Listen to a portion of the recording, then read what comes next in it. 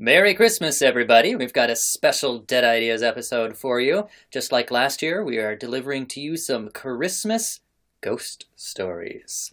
One is from Iceland, and the other is a special surprise, non-historical, bonus, but super awesome story courtesy of Andre. Soon-to-be history. Soon-to-be history story, courtesy of Andre. That's what we're talking about today on Dead Ideas.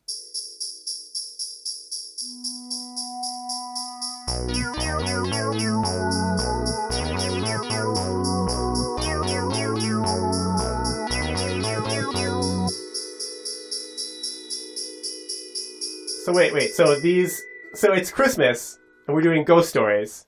Yep. What you're telling me is a long-standing tradition where? England. You remember, like, Charles Dickens's The Christmas Carol? Yep. Has ghosts. It does have ghosts. Oh, but the stories don't have to be scary. They just... Well, I mean, there was a big thing. Okay. In, like, the Victorian era of England, telling ghost stories. Would they just add ghosts to everything kind of year-round? No, well, I don't know. It was the Victorian era. So, anyway, the music we just heard was composed by Rachel Westoff, my lovely wife, who is sure to attend Vespers on Christmas Eve this year and observe the fast, lest ill luck be had and ghosts be seen in the night.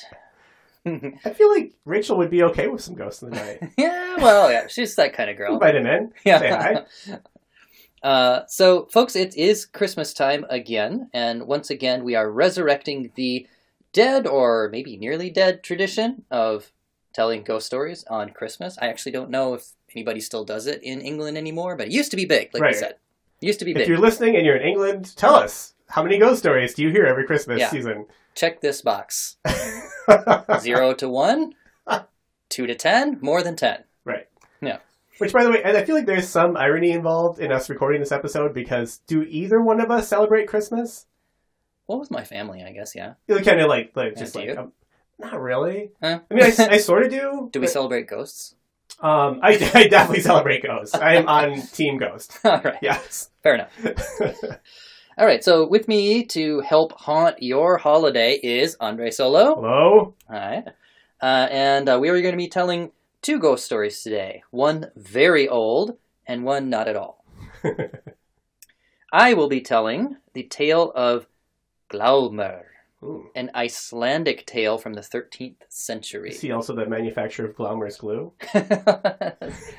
Then Andre will tell a story so new it hasn't even entered history yet.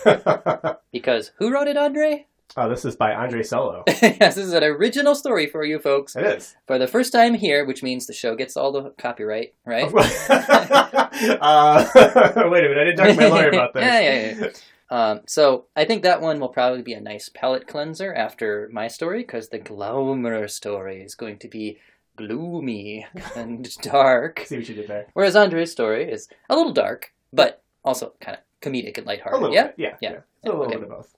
All right, let's go ahead and dive into it, huh? Let's do it. Okay.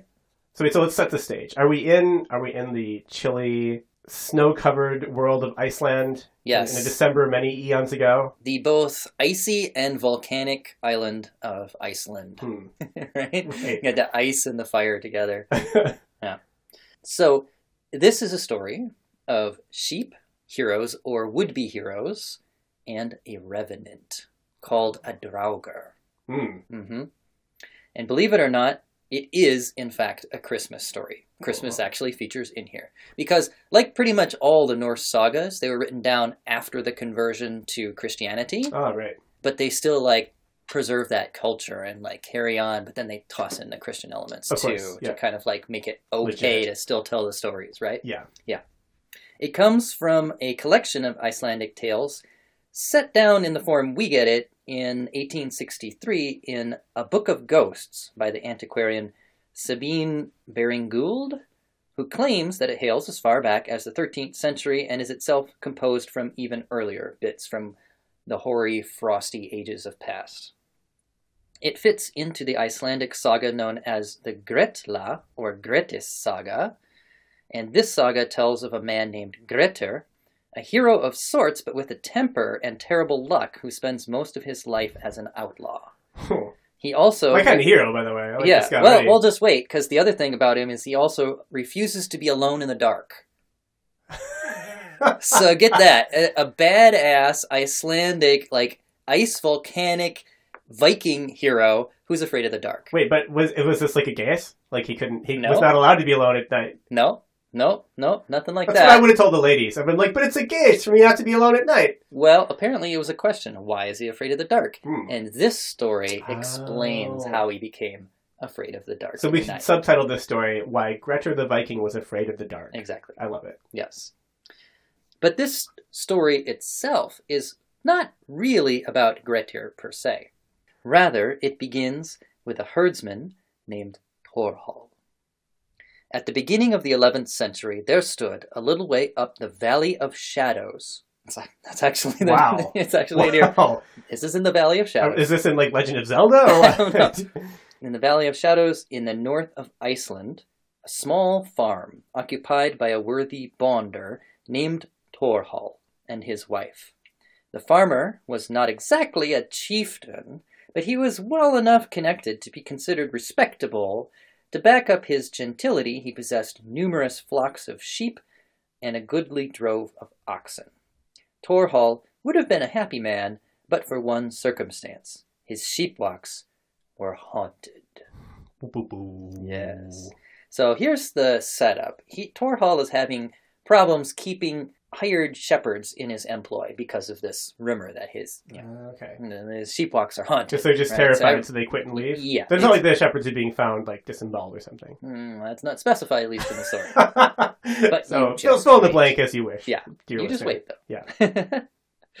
Yeah. So, yeah, he's like, well, what's a bondsman to do, right? So, but he gets a tip to try this Swede. He lives off in the woods by himself, in the priest wood. I like how they go right to a Swede. They're like, you can sell a Swede on anything. Well, he's a foreigner, right? All the locals know, and they're afraid. Yeah. But They wouldn't have known the gossip. Maybe. Right. Yeah.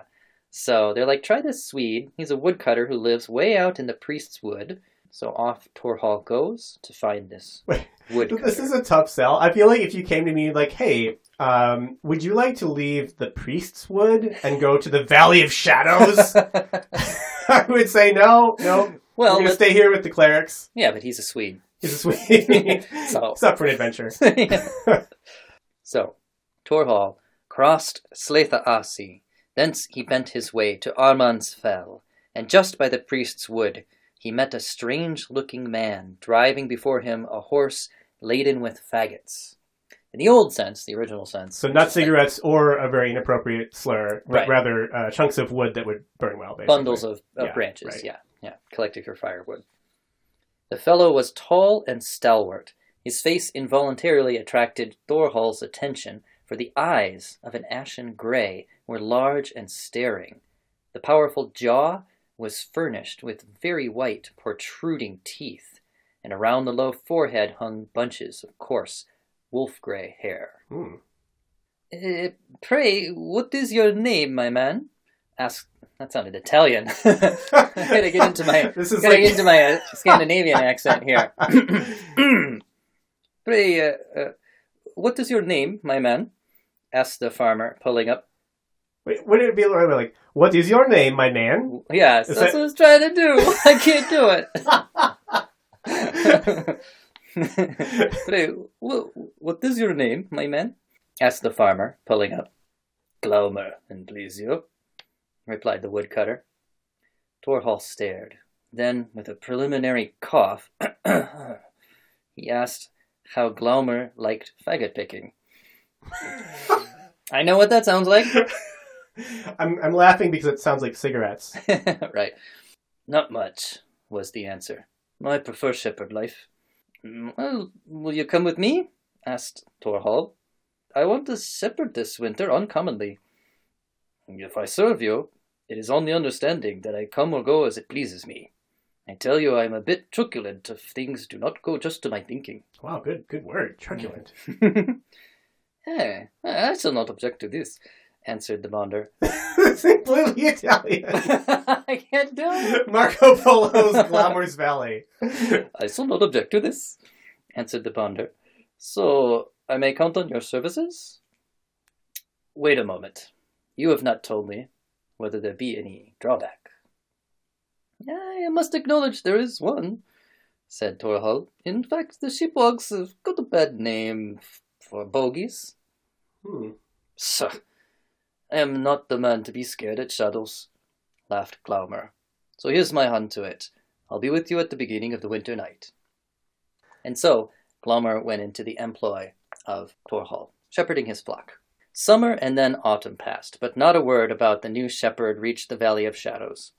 The winter storms began to bluster up the glen, driving the flying snowflakes and amassing the white drifts at every winding of the vale. Ice formed in the shallows of the river, and the streams, which in summer trickled down the ribbed scarps, were now transmuted into icicles. One gusty night, a violent blow at the door startled all in the farm.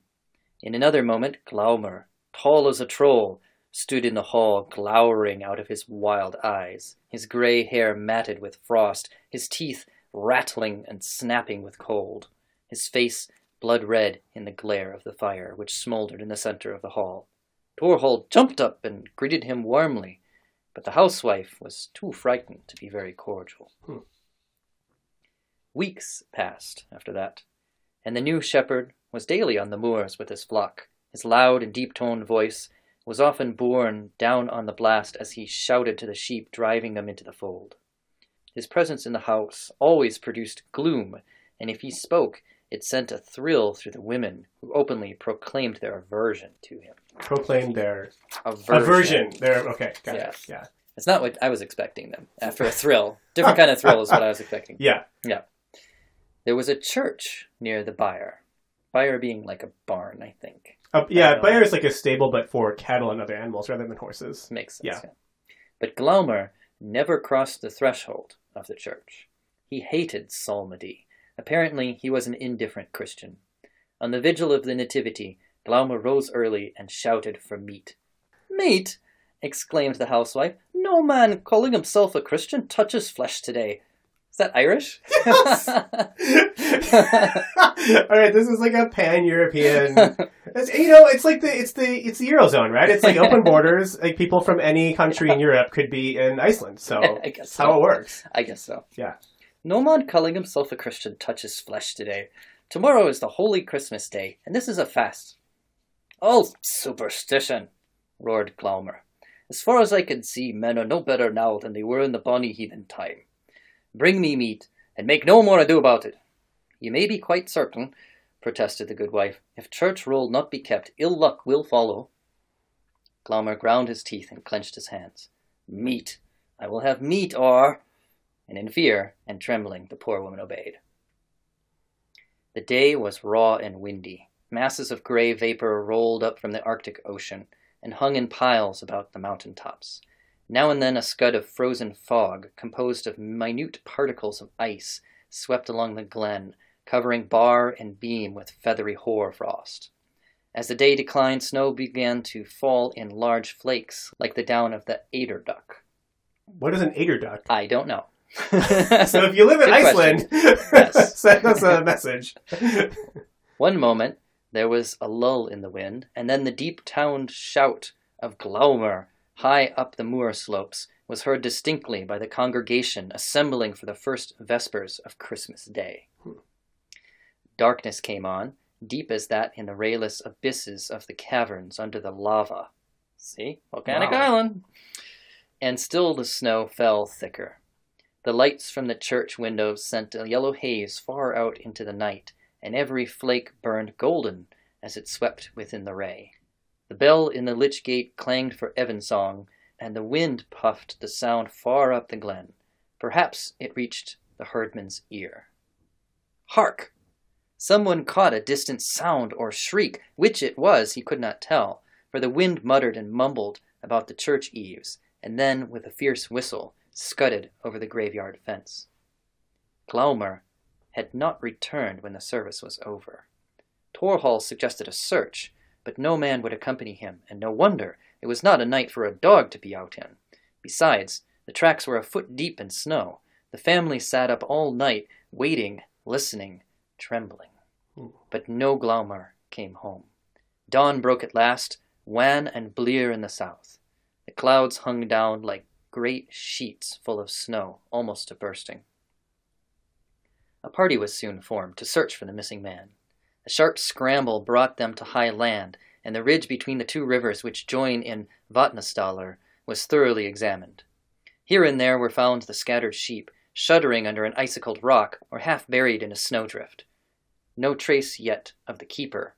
A dead ewe lay at the bottom of a crag. It had apparently staggered over in the gloom and had been dashed to pieces. Ooh. Yes. It's a hard end for a sheep. Mm-hmm.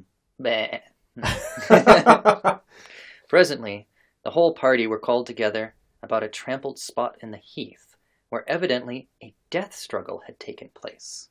For earth and stone were tossed about, and the snow was blotched with large splashes of blood. A gory track led up the mountain, and the farm servants were following it when a cry, almost of agony, from one of the lads made them turn. In looking behind a rock, the boy had come upon the corpse of the shepherd. It was livid and swollen to the size of a bullock. It lay on its back with its arms extended. The snow had been scrabbled up by the puffed hands in the death agony, and the staring glassy eyes gazed out of the ashen gray, upturned face into the vaporous canopy overhead. From the purple lips lolled the tongue, which in the last throes had been bitten through by the white fangs, and a discolored stream which had flowed from it was now an icicle. Wow. Wow. Merry Christmas. But a flavored icicle. Yeah. With trouble, the dead man was raised on a litter and carried to a gill edge. But beyond this he could not be borne. His weight waxed more and more. The bearers toiled beneath their burden. Their foreheads became beaded with sweat. Though strong men, they were crushed to the ground. Consequently, the corpse was left at the ravine bed, and the men returned to the farm. Next day, their efforts to lift Glaumer's bloated carcass and remove it to consecrated ground were also unavailing. Wow. On the third day, a priest accompanied them, but the body was nowhere to be found. Uh-oh. Another expedition without the priest was made. But it was wolves, right? And on this occasion, the corpse was discovered, so a cairn was raised over the spot. So they were just like, we're done trying to move this nonsense. Yeah. We're just going to throw some rocks over it. Yeah. Oh, but he never cairn made it being a pile of rocks to mark a grave. Of course, right? yeah. But he never made it to consecrated ground. Never made it to consecrated ground. Ooh. That's true. Yep. Okay, so to fast forward a little bit, after this, strange things started happening on the farm. Footsteps would be heard in the night outside the house, and the sound of a hand feeling along the walls and clutching at the woodwork and breaking it into splinters. Ooh. So actually like a... Oh. And they would find like the splinters in the morning. Oh, that's the creepiest part. It's like, it's not my imagination. Yeah. Right. Oh, gosh. Yeah. Torhall, meanwhile, needed a new shepherd, so he started asking around again, but of course the locals are all by now far too afraid to take him up on anything. Right. He has to wait till summer when finally a vessel comes in from Norway. Those Norwegians don't know anything. Yeah. Sign them all up. these foreigners. Yeah. A young man gets off the boat named Torgaut. Okay. Torhall and Torgaut. Right. Yeah. And he immediately recruits him. But being a man of some conscience, Torhall feels he has to at least warn him of the dangers. But Torgaut says, "I fear them not," answered Torgaut. "I shall be with you at cattle slaughtering time." But when the next Christmas Eve rolls around, they find him the next morning, so Christmas morning, Wow. lying across Thanks a lot, Santa. Exactly. Somebody was on the naughty list. Exactly.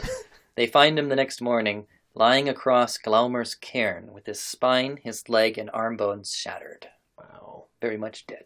Was he also bloated? It doesn't say. Okay. It doesn't say. Yeah. Probably freshly done. Right. Now no one will help Torhall, save for one person, an old cowherd from Italy, from Italy, who had always served the family. So he's just too loyal to say no, basically. But the next Christmas Eve after that, Torhall hears a sound coming from the cattle byre. On opening the door, he found the cattle goring each other.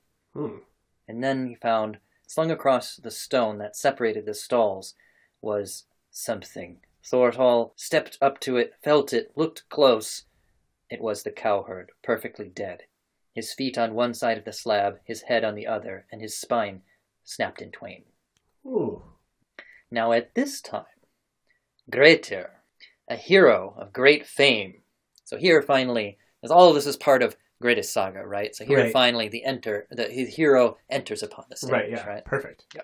A hero of great fame and a native of the north of the island, was in Iceland, and as the hauntings of this vale were matters of gossip throughout the district, he inquired about them and resolved on visiting the scene. So Grettir busked himself for a cold ride, mounted his horse, and in due course of time drew rein at the door of Thorhall's farm, with the request that he might be accommodated there for the night. Coughed the bonder. Perhaps you are not aware. I am perfectly aware of it all. I want to catch sight of the troll. Ooh. But your horse is sure to be killed. I will risk it. Glomar I must meet, so there's an end of it. I am delighted to see you, spoke the bonder. At the same time, should mischief befall you, don't lay the blame at my door. Never fear, man. So they shake hands.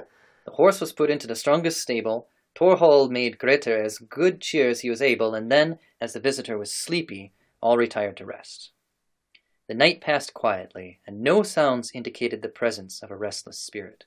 The horse, moreover, was found next morning in good condition, enjoying his hay. Well, this is unexpected, exclaimed the bonder gleefully. Now, where's the saddle? We'll clap it on, and then goodbye, and a merry journey to you. Goodbye, echoed Grettir. I'm going to stay here another night. You had best be advised, urged Thorhall. If misfortune should overtake you, I know that all your kinsmen would visit it on my head. I've made up my mind to stay, said Grettir, and he looked so dogged that Thorhall opposed him no more. All was quiet next night. Not a sound roused Grettir from his slumber. Next morning he went with the farmer to the stable. The strong wooden door was shivered and driven in. They stepped across it. Grettir called to his horse, but there was no responsive whinny. I am afraid, began Thorhall. Grettir leapt in and found the poor brute dead, the horse, that is, right, and with its neck broken. Ooh. Now, said Thorhall quickly, I've got a capital horse, a skewbald, down by Tunga. I shall not be many hours in fetching it. Your saddle is here, I think, and then you will just have time to reach... I stay here another night, interrupted Grettir. I implore you to depart, said Thorhall. My horse is slain, but I will provide you with another. Friend, answered Grettir, turning so sharply round that the farmer jumped back, half frightened. No man ever did me injury without ruining it. Now your demon herdsman has been the death of my horse. He must be taught a lesson. Yes. Yeah, Grettir, let's do this. Would that he were, groaned Thorhall, but mortal must not face him. Go in peace and receive compensation for me for what has happened. I must revenge my horse. An obstinate man will have his own way, but if you run your head against a stone wall, don't be angry because you get a broken pate. Night came on. Grettir ate a hearty supper and was right jovial. Not so Thorhall, who had his misgivings. At bedtime the latter crept into his crib, which, in the manner of old Icelandic beds, opened out into the hall as berths do out of a cabin, like in a ship, I guess. Right. Grettir, however, determined on remaining up. So he flung himself on a bench with his feet against the posts of the high seat, and his back against Thorhall's crib. Then he wrapped one lappet of his fur coat round his feet and the other about his head, keeping the neck opening in front of his face so that he could look through into the hall. So he's like wrapped up in this like fur cloak with just a little peephole left. There was a fire burning on the hearth, a smoldering heap of red embers. Every now and then a twig flared up and crackled, giving Grettir glimpses of the rafters as he lay with his eyes wandering among the mysteries of the smoke-blackened roof. Oh. The wind whistled softly overhead. The clerestory windows, covered with the amnion of sheep, admitted now and then a sickly yellow glare from the full moon, which, however, shot a beam of pure silver through the smoke hole in the roof. A dog without began to howl. The cat, which had long been sitting demurely watching the fire, stood up with raised back and bristling tail, then darted behind some chests in a corner. The hall door was in a sad plight. He had been so riven by the spectre that it was made firm by wattles only, and the moon glinted athwart the crevices. Soothingly, the river, not yet frozen over, prattled over its singly bed as it swept round the knoll on which stood the farm. Grettir heard the breathing of the sleeping women in the adjoining chamber, and the sigh of the housewife as she turned in her bed. Then, click, click. It is only the frozen turf on the roof crackling with the cold. The wind lulls completely. The night is very still without.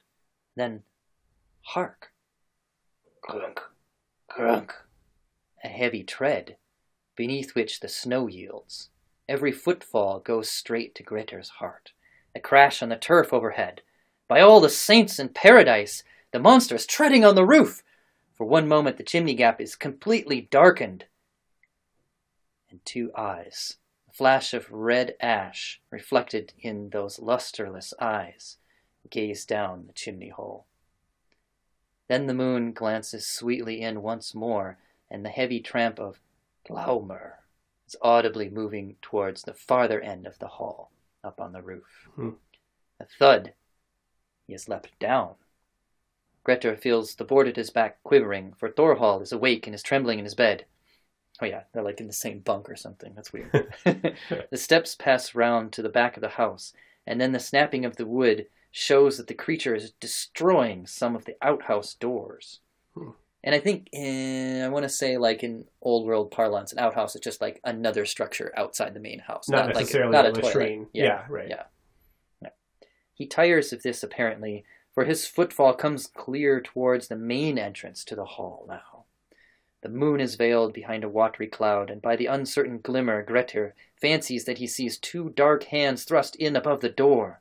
His apprehensions are verified, for, with a loud snap, a long strip of panel breaks, and light is admitted. Snap! Snap!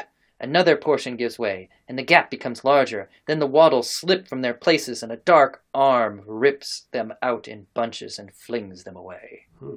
There is a crossbeam to the door, holding a bolt which slides into a stone groove. Against the grey light, Grettir sees a huge black figure heaving itself over that bar. Crack! It has given way, and the rest of the door falls in shivers to the earth. "Oh, heavens above!" exclaims the bonder. Stealthily, the dead man creeps on, feeling at the beams as he comes. Then he stands in the hall with the firelight on him. A fearful sight. The tall figure distended with the corruption of the grave, the nose fallen off, the wandering vacant eyes with the glaze of death on them, the sallow flesh patched with green masses of decay. The wolf-grey hair and beard have grown in the tomb and hang matted about the shoulders and breast. The nails, too, they have grown. It is a sickening sight, a thing to shudder at, not to see. Motionless, with no nerve quivering now, Thorhall and Grettir hold their breath. Glaumr's lifeless glance strayed round the chamber. It rested on the shaggy bundle by the high seat. Cautiously he stepped towards it. Grettir felt him groping about the lower lappet and pulling at it. The cloak did not give way. Another jerk. Grettir kept his feet firmly pressed against the posts, so that the rug was not pulled off. The vampire seemed puzzled. He plucked at the upper flap and tugged. They call it a vampire here. Right. It's a Draugr. I'll say Draugr. Your call. Yeah. They're obviously not using it to mean the Transylvanian bloodsucking. I don't know if they knew about if that was the term, like in the Victorian era. But anyway, the Draugr seemed puzzled. He plucked at the upper flap and tugged.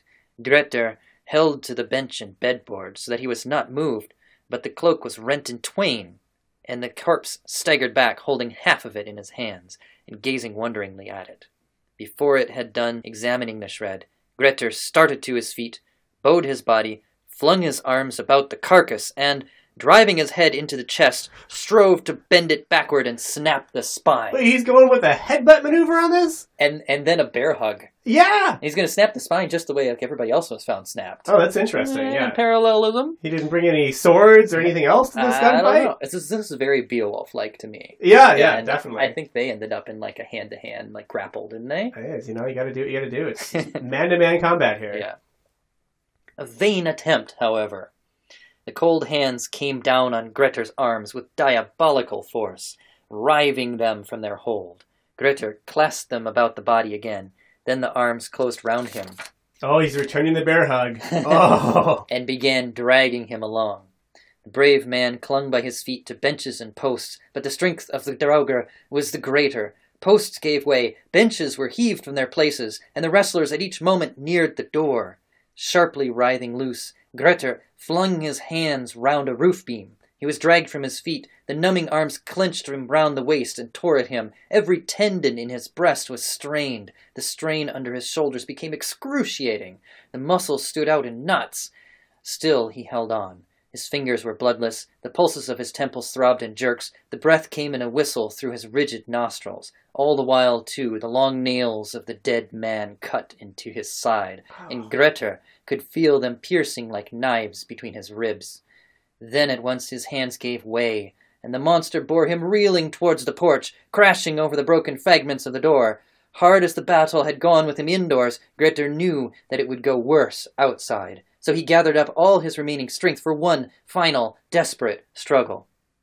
The door had been shut with a swivel into a groove. This groove was in a stone, which formed the jamb on one side, and there was a similar block on the other, into which the hinges had been driven. Now as the wrestlers neared the opening, Grettir planted both his feet against those stone posts, holding Glaumr by the middle. He had the advantage now. The dead man writhed in his arms, drove his talons into Grettir's back, and tore up great ribbons of flesh, but the stone jambs held firm. Now, thought Grettir, I can break his back.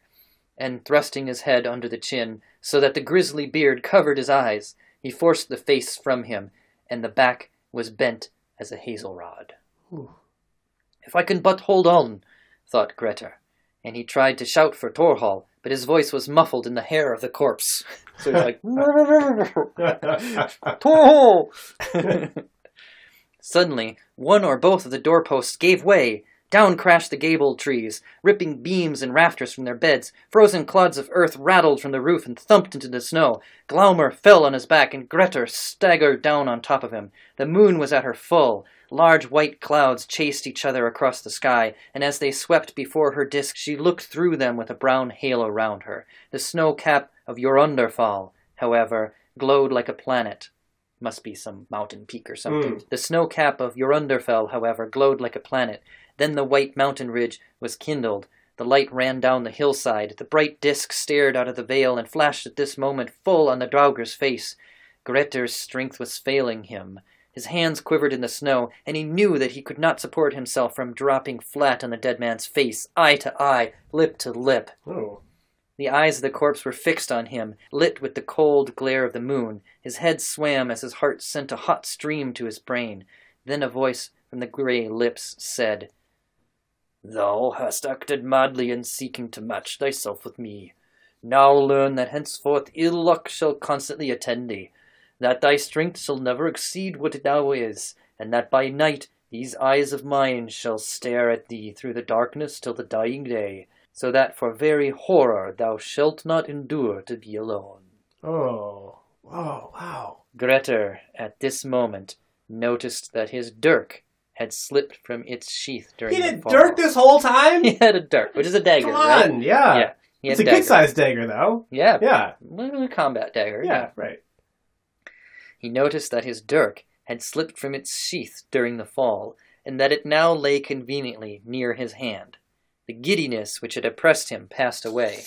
Right. He clutched at the dagger haft, and with a blow severed the Draugr's throat. Then, kneeling on the breast, he hacked till the head came off. Wow. Thorhall appeared now, his face blanched with terror. Who wants some hot cocoa? But when he saw how the fray had terminated, he assisted Grettir gleefully to roll the corpse on the top of a pile of faggots, which had been collected for winter fuel. Fire was applied, and soon far down the valley the flames of the pyre startled people, and made them wonder what new horror was being enacted in the upper portion of the Vale of Shadows. Wow. Next day, the charred bones were conveyed to a spot remote from the habitations of men, and were there buried. What Glaumer had predicted came to pass. Never after did Grettir dare to be alone in the dark. Wow. That gives me a legitimate chill. I get a little chill down my spine. Yeah. That's powerful. Yeah. Now, I'm sure if you actually went to the actual Icelandic saga text, it would have been written very differently. This is, I'm sure, the interpretation of this antiquarian. Sure. But it was a pretty exciting interpretation, I have to say. A lot of action. I was surprised by that. Yeah. Yeah. Oh, that was really good. I was also really surprised by how much, zoomed out kind of narration there was. They're in the action, then suddenly you're talking about the moonlight, or you're talking about the river, and it's all this environmental kind of thing. That was really kind of interesting to me. I like it. Yeah. Mm-hmm. So I also, at one point when they were, when he was kind of waiting, so all wrapped up in the cloak and waiting for this thing to show up and attack the house, it talks about how the light was coming through the Claristy windows, covered with something of sheep. So I'm assuming these were what? Amnion was the word, and I don't know what that is. Let's so look the it up amniotic fluid of sheep, as maybe.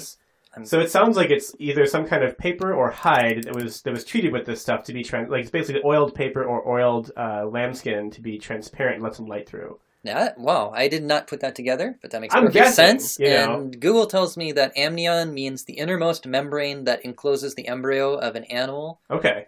Or a bird, or a mammal, a bird, or a reptile. So they used a thin membrane from sheep wombs, basically. Well, sheep embryos. Yeah. Which would have then been... As a window? It wouldn't have been you couldn't see through it and wave at somebody, but you would let light through. It would let some light through. And he said it was yellow. I like that, how it would glow yellow with the moonlight, which of course is white or silver. And they even specify that the moonlight coming through the top was a shaft of silver light. But the windows would glow yellow because that's the color of the embryo material, apparently.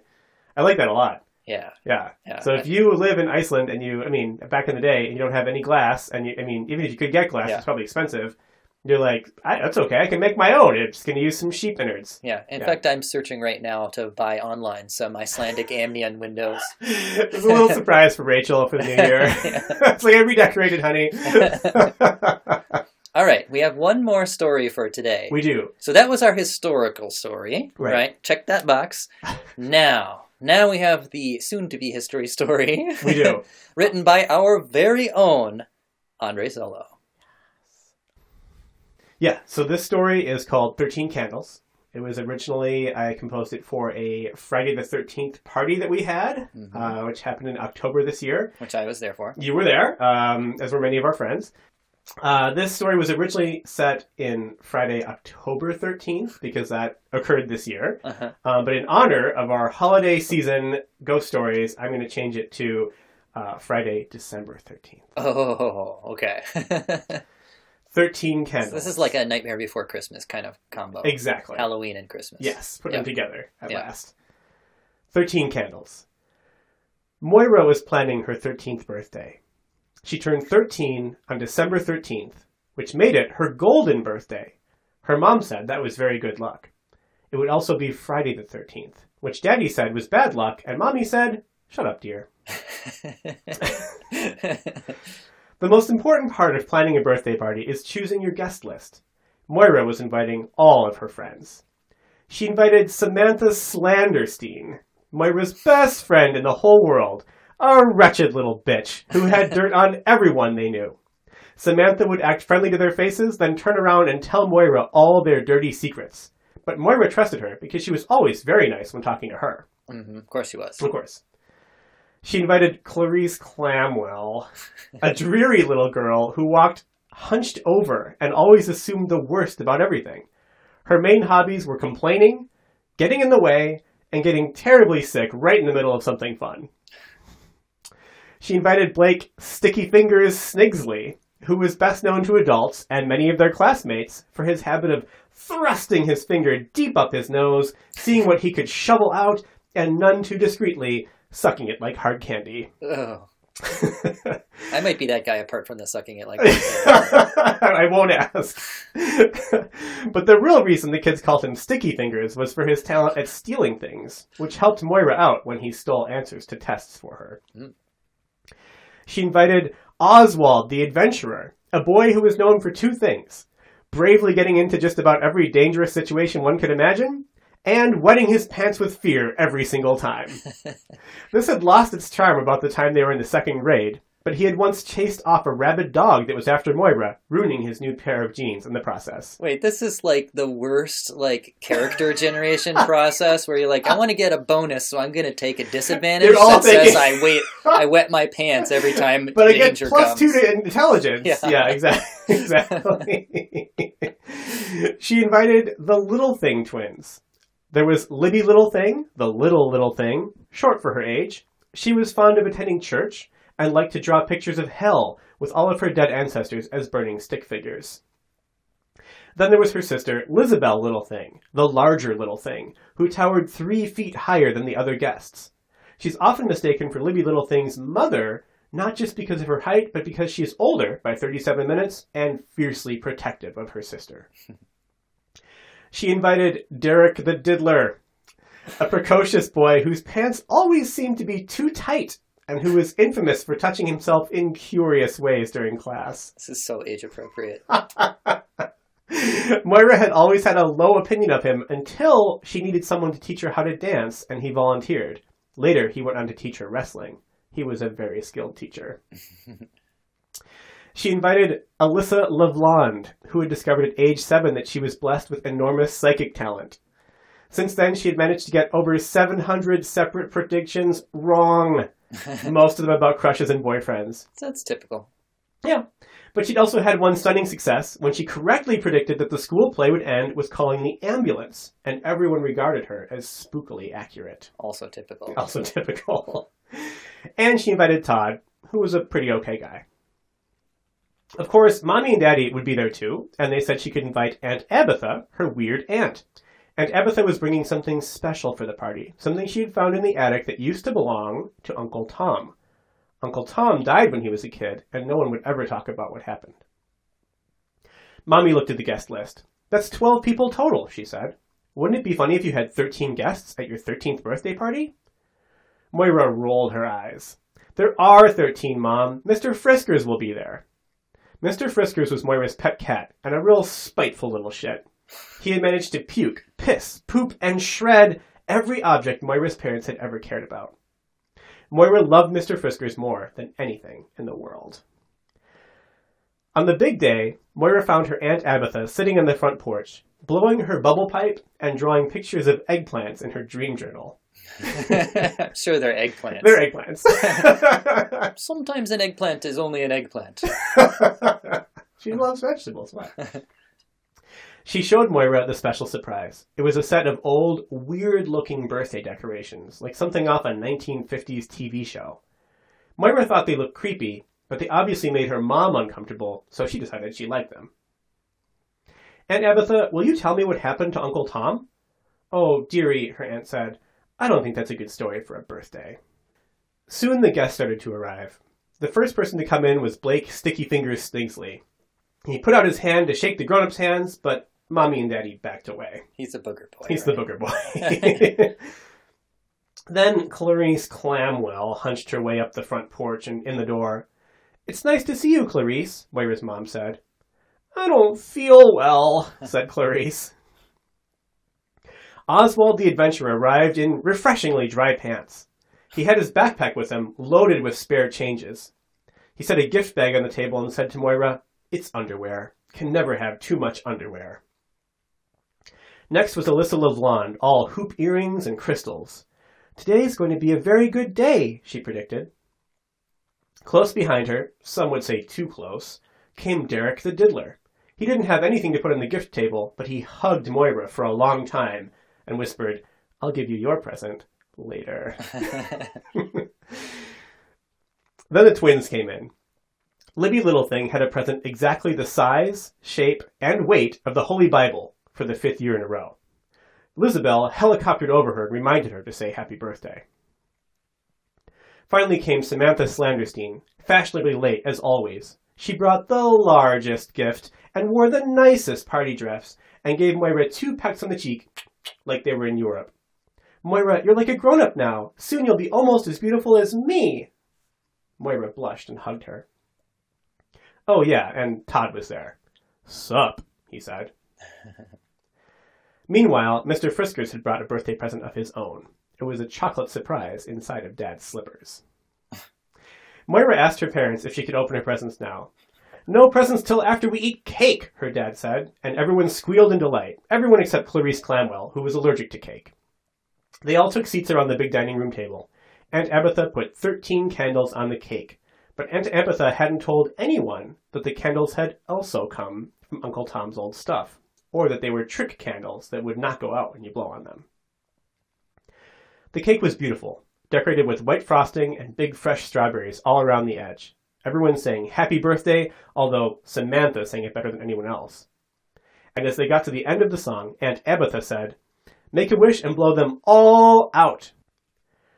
Moira closed her eyes. She wished to be famous, so famous that everyone in the whole town knew her name. She took a deep breath and...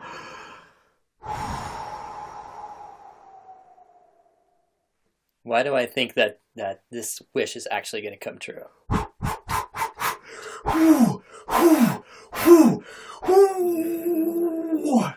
At first, none of the candles went out, but kids are strange creatures. They have a small capacity for eating the dinner they're given, and a very big capacity for whooping, hollering, whining, and otherwise blowing air. Moira summoned the full force of these childhood powers and blew like it was the last thing she would ever do.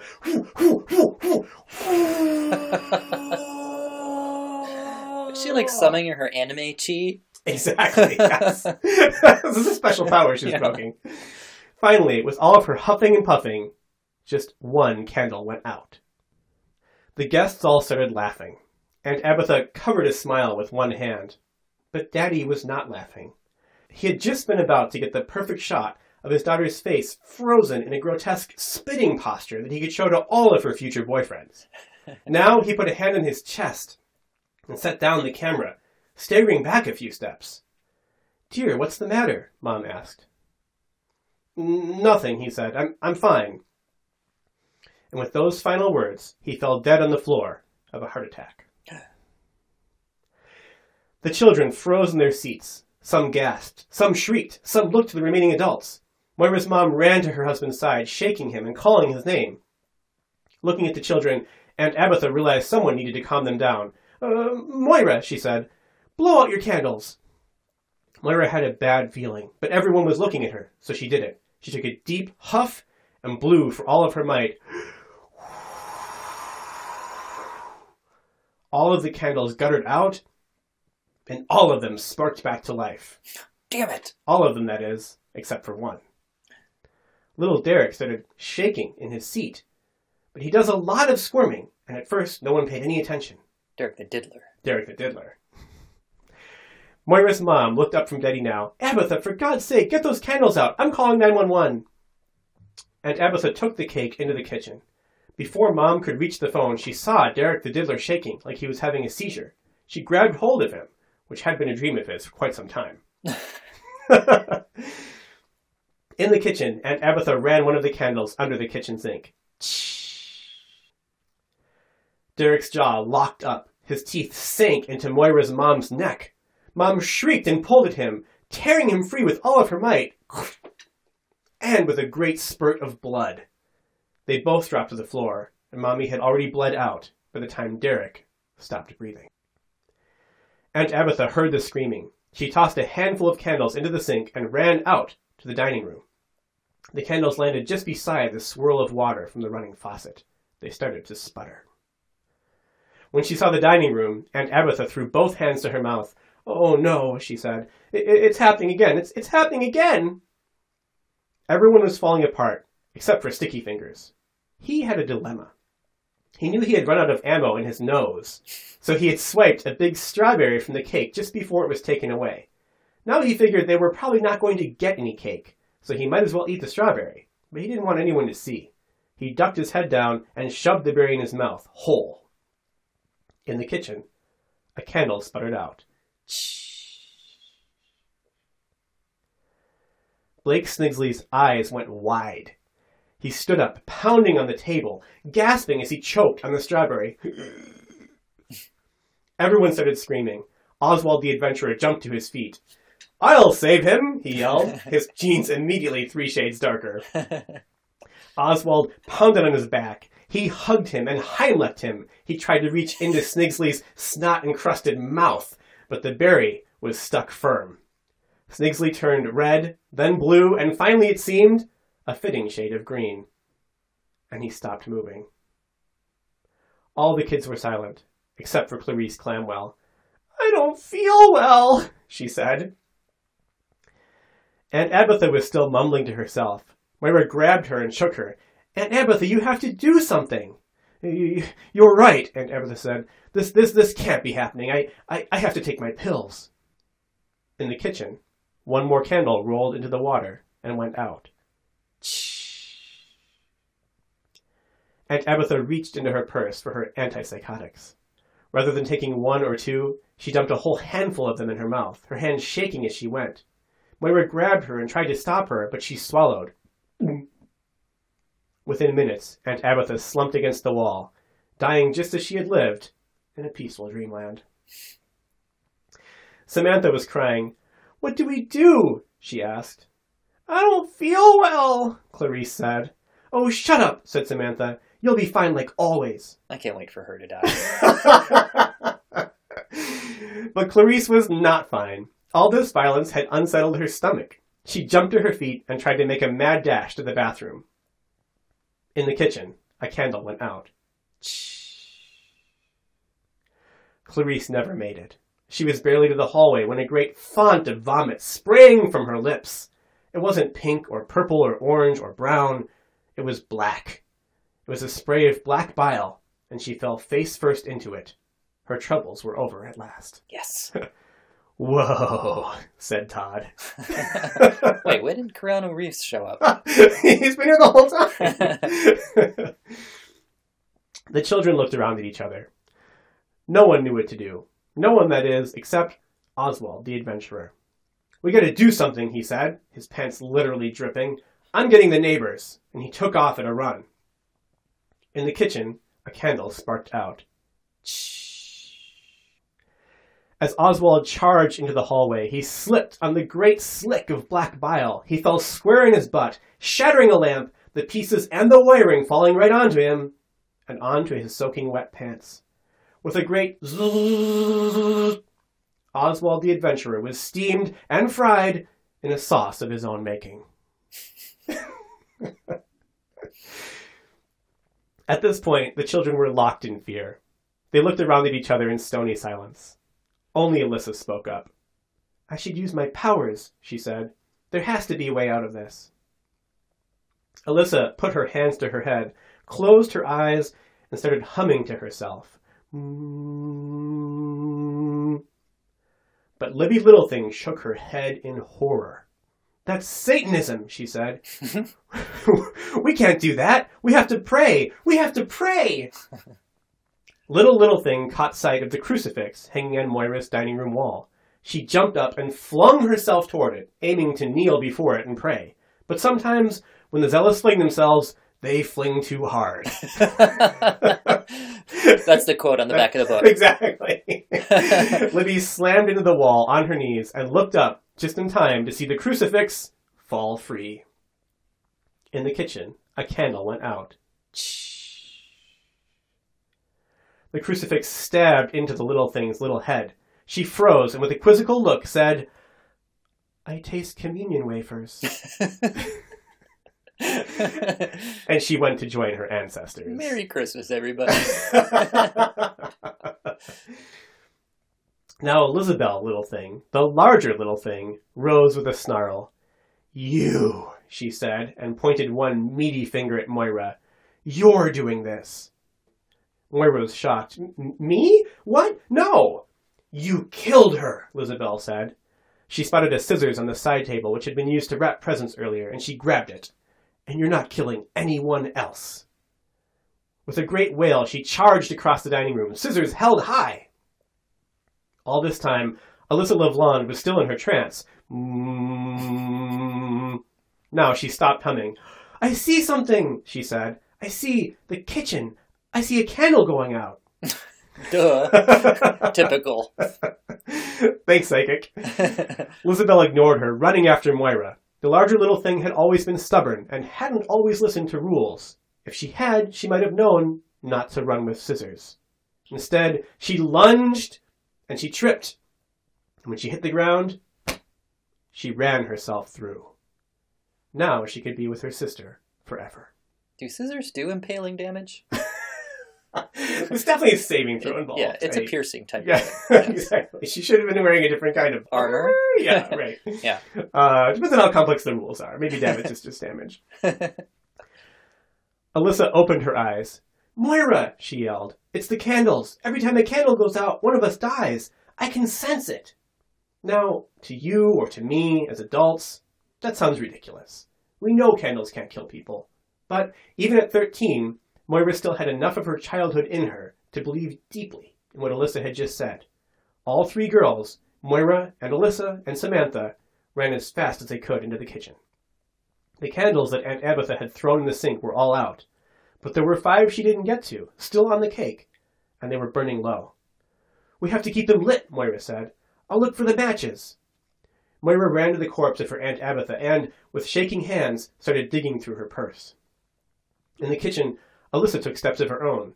Maybe she could use the stove to keep the candles lit. She turned the dial, but she wasn't used to gas stoves, and she didn't understand why no flame appeared. She turned it further and further. There was a funny smell in the room, but no flame. Now Samantha pointed. "Alyssa," she hissed. "One of them going out." Alyssa looked. Sure enough, a candle was sparking and winking and dying away. Frantically, she turned every switch and hit every button on the stove that she could, but the candle went out. And then Alyssa's finger found the electric starter. Ch-ch-ch-ch-ch. Boom!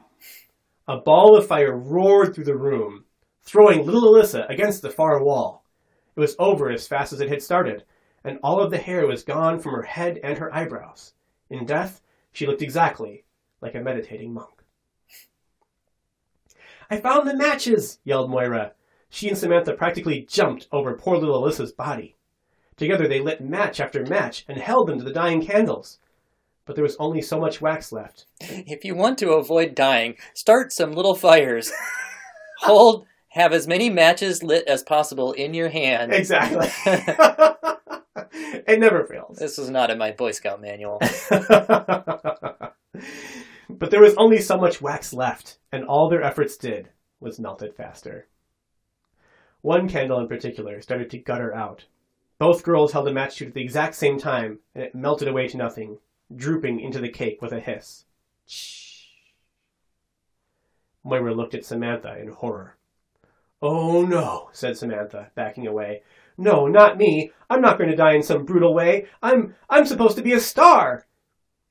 And before anything could explode, collapse, erupt, or behead her, Samantha Slanderstein put one hand gracefully to her head, swooned, and fainted dead on the spot. So, she goes out the way a star should. Exactly. Swooning. Yeah. Swooning. Yes. And, she leaves a beautiful corpse. Yes. Yeah. Very dramatic death. Yeah. Moira simply sobbed. In the dining room, Todd stood up for the first time since the catastrophe started.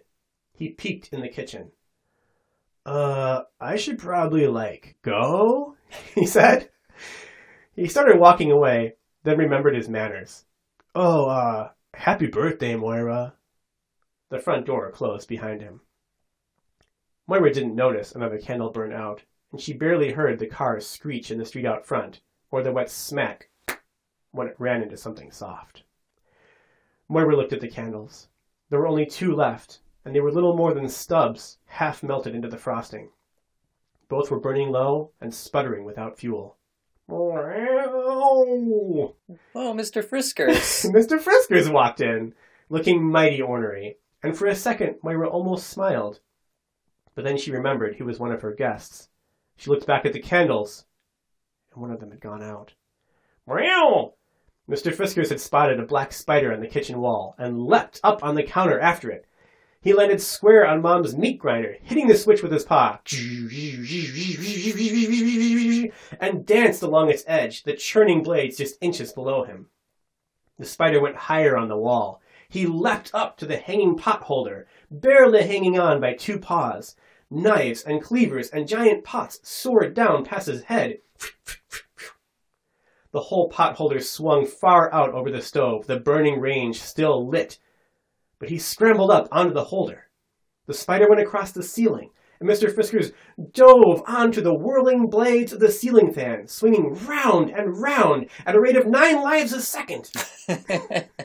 Finally, he launched himself off at breakneck speed, batted at the spider, and caught it in his mouth, just as he landed on his feet. Mr. Friskers smiled contentedly and settled down for a nap. Moira sobbed with relief. For the first time, she felt a glimmer of hope. She went over to pet good Mr. Friskers, but he didn't respond to her touch. Mr. Frisker's mouth fell open, and out crawled the spider. For the first time, Moira noticed the orange hourglass on its back. Moira broke down crying. She looked up at the cake, its 13th and final candle, twinkling to an end, and she felt a great certainty that her time was upon her. Young as she was, she knew in that instant that she had not lived enough, or done enough, or experienced enough in her 13 years. But, with the same awful instinct, she knew that every final breath deserves a final meal. She picked up a fork and went to her birthday cake. She lifted that first, delicate bite to her lips, and the house was dark. Yay! And the curtain closes. There you go. And the author then sputters and gasps and dies. We should have had exactly 13 guests at our party. It would have made it that much creepier. Yeah. Very nice. Yeah. Thank you very much. And that's why Greta had a lifelong phobia of birthday cakes. and spiders with hourglasses on them. Exactly. And always picked his birthday nose. Cakes. I don't want candles on my birthday cake. No candles. No candles. No candles and no nighttime. Yeah. Excellent. Well, Merry Christmas. Happy holidays, everybody. Yes, that's your ghost story extravaganza of the year. So, folks, first of all, Andre, thank you for being on the show. Oh, thanks for having me. And I'll come and kill 13-year-olds anytime. We'll cut that part out. The FBI may be interested in that snippet.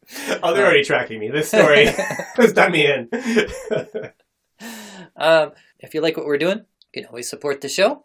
And $5 a month will get you your portrait drawn in the time period and culture of your choosing. You can choose the manner of your death, and I'll draw a little candle going out. Oh, I like that. Yeah. There could be a Draugr trying to scrape its way in through the window in the background as well. I want my portrait as a Draugr. If I keep unsubscribing from Patreon and then resubscribing, do I get a new picture every time? You can't power game this. I can't. No power gaming with Patreon. Min-maxing this one. Yeah, right, exactly.